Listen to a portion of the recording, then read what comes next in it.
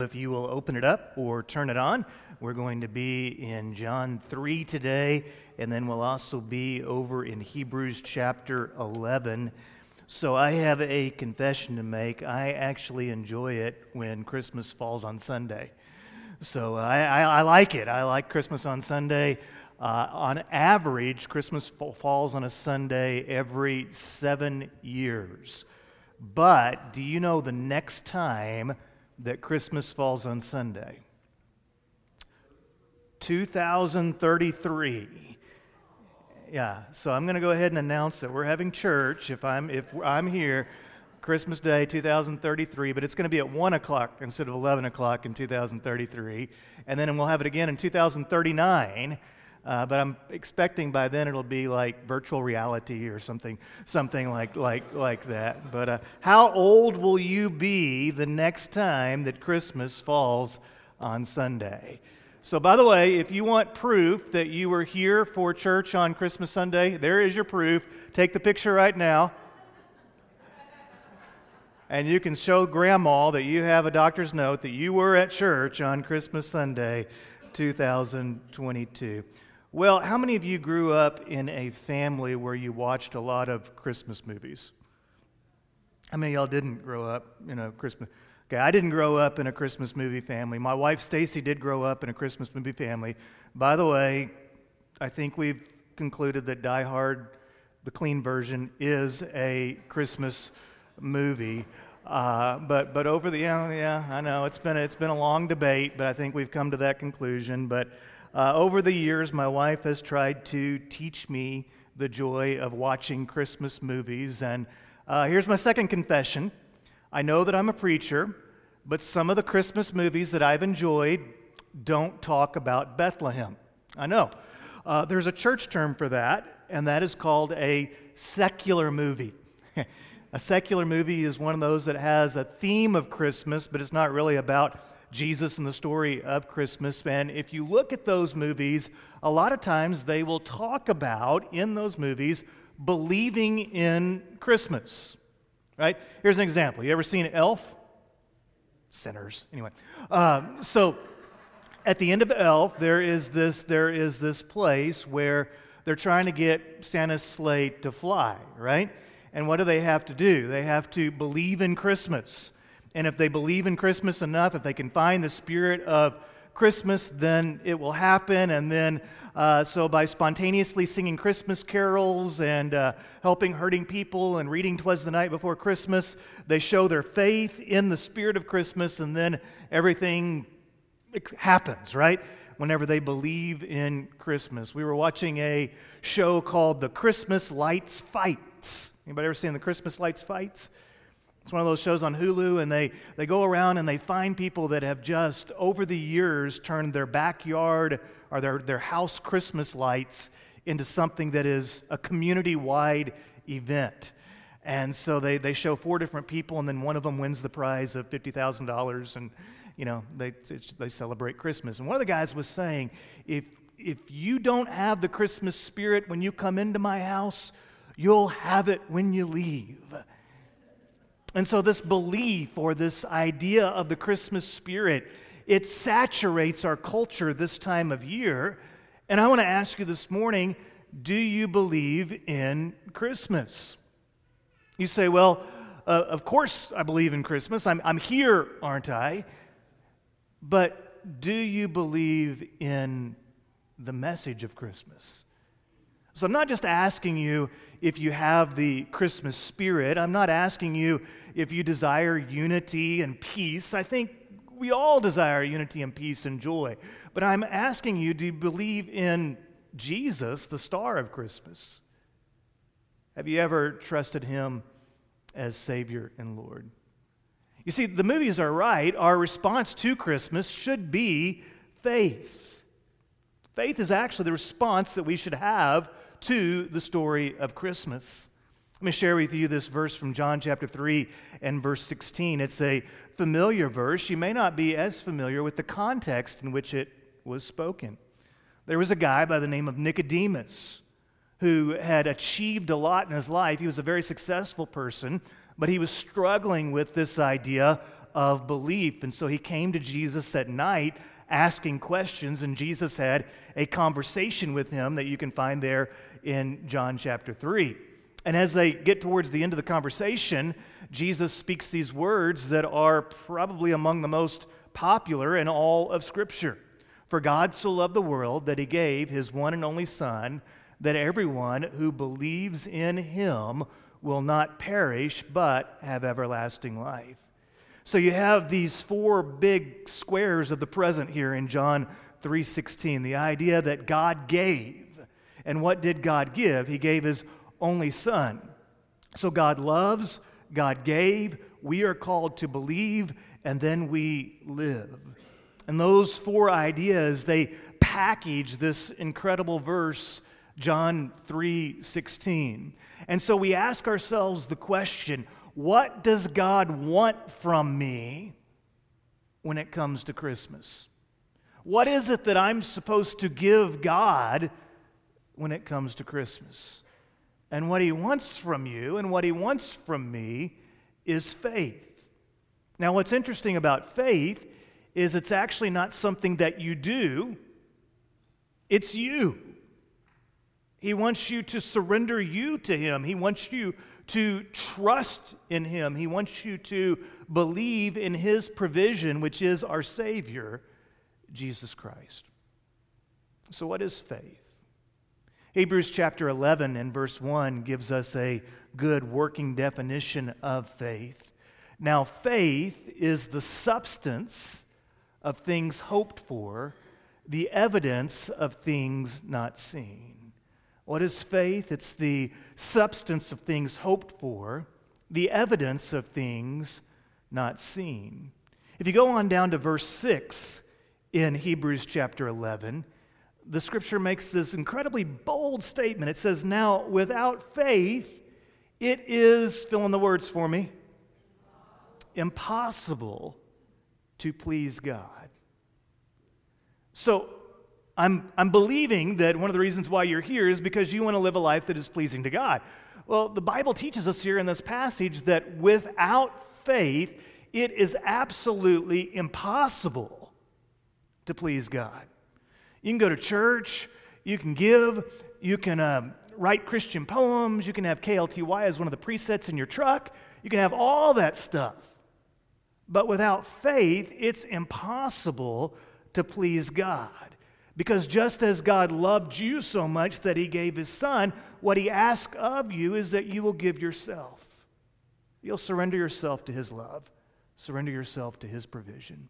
Without faith, it is impossible to please God. For the one who draws near to him must believe that he exists and rewards those who seek him. So think about the Christmas story. Where do you see faith? When you think about Mary and Joseph, I think you see a lot of faith.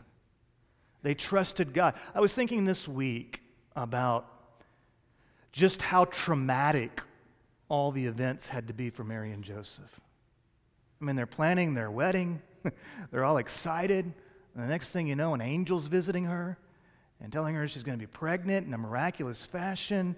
I mean, there's all these changes.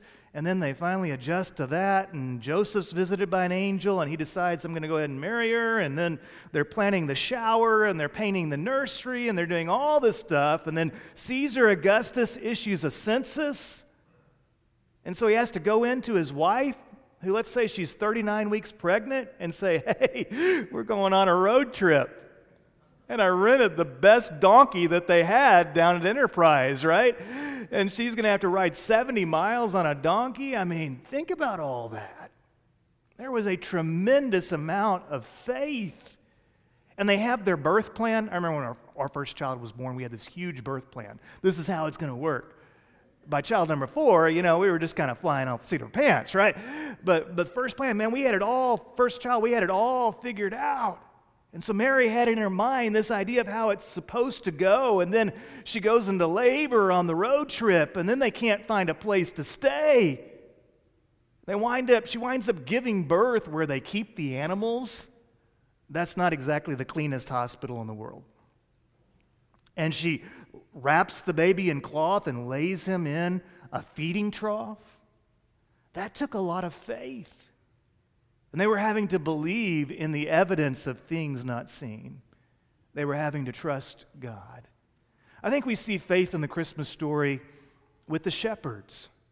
What I was talking to the kids about a while ago, here are the shepherds, and the kids were telling me it was just a plain, everyday night. They're just going about their business, and then Bennett was like, and suddenly the sky was glowing, and people were talking to them. And what's the reaction of people every time they encounter the angels of God in Scripture? Fear. They're overwhelmed at the power and the glory of God. And so here are the shepherds just going about their business, watching the sheep, and suddenly they become a part of the greatest story in history. Yet have you ever thought about how much faith they had to have to overcome their fear? Did we really see that? Did somebody put something in the shepherd brownies tonight? Are we hallucinating, or did we really see this? All right? Are we really supposed to leave our sheep and go and search for this baby? Is this what we're supposed to do? What are people going to think if we leave our flock here in the fields? There were so many obstacles that the shepherds had to overcome, but they pressed through their fears and they found faith. I think we see faith in the story of the wise men in Scripture. The wise men were a long way from God, astrology buffs. They probably weren't even, they were an example in the Christmas story of how Jesus was supposed to be the Savior, not just of the people in his region, but of all people. And the wise men are an example of how God was using Jesus to cross geographical boundaries, ethnic boundaries, to reach all the people groups of the world. They were a long way from God, and yet they showed faith in following the star to come worship the Savior. They drew near to God and believed that He exists. What's my point in all this? Believing in Christmas requires faith. It means that you are trusting God, that motivated by His love for you, He really did send His Son. And faith also means that you're believing in Christ. The passage there in John 3:16 says, "For whosoever," in King James, "for whoever believes in Him does not perish but have everlasting life." You know, one of the things that I've discovered in talking to adults over the years is that they have a hard time believing that God can love them. Because of things that you've done, things that people have taught you over the years. You feel as though you're not worthy of love, that you could never truly be accepted in the family of God. And one of the challenges is that you've probably been taught that love is about your good behavior. If you can be good enough, if you can be likable enough, then maybe you can be lovable. But the Bible says that while we were still sinners, Christ loved us, God loved us. That motivated by His love, God sent His Son.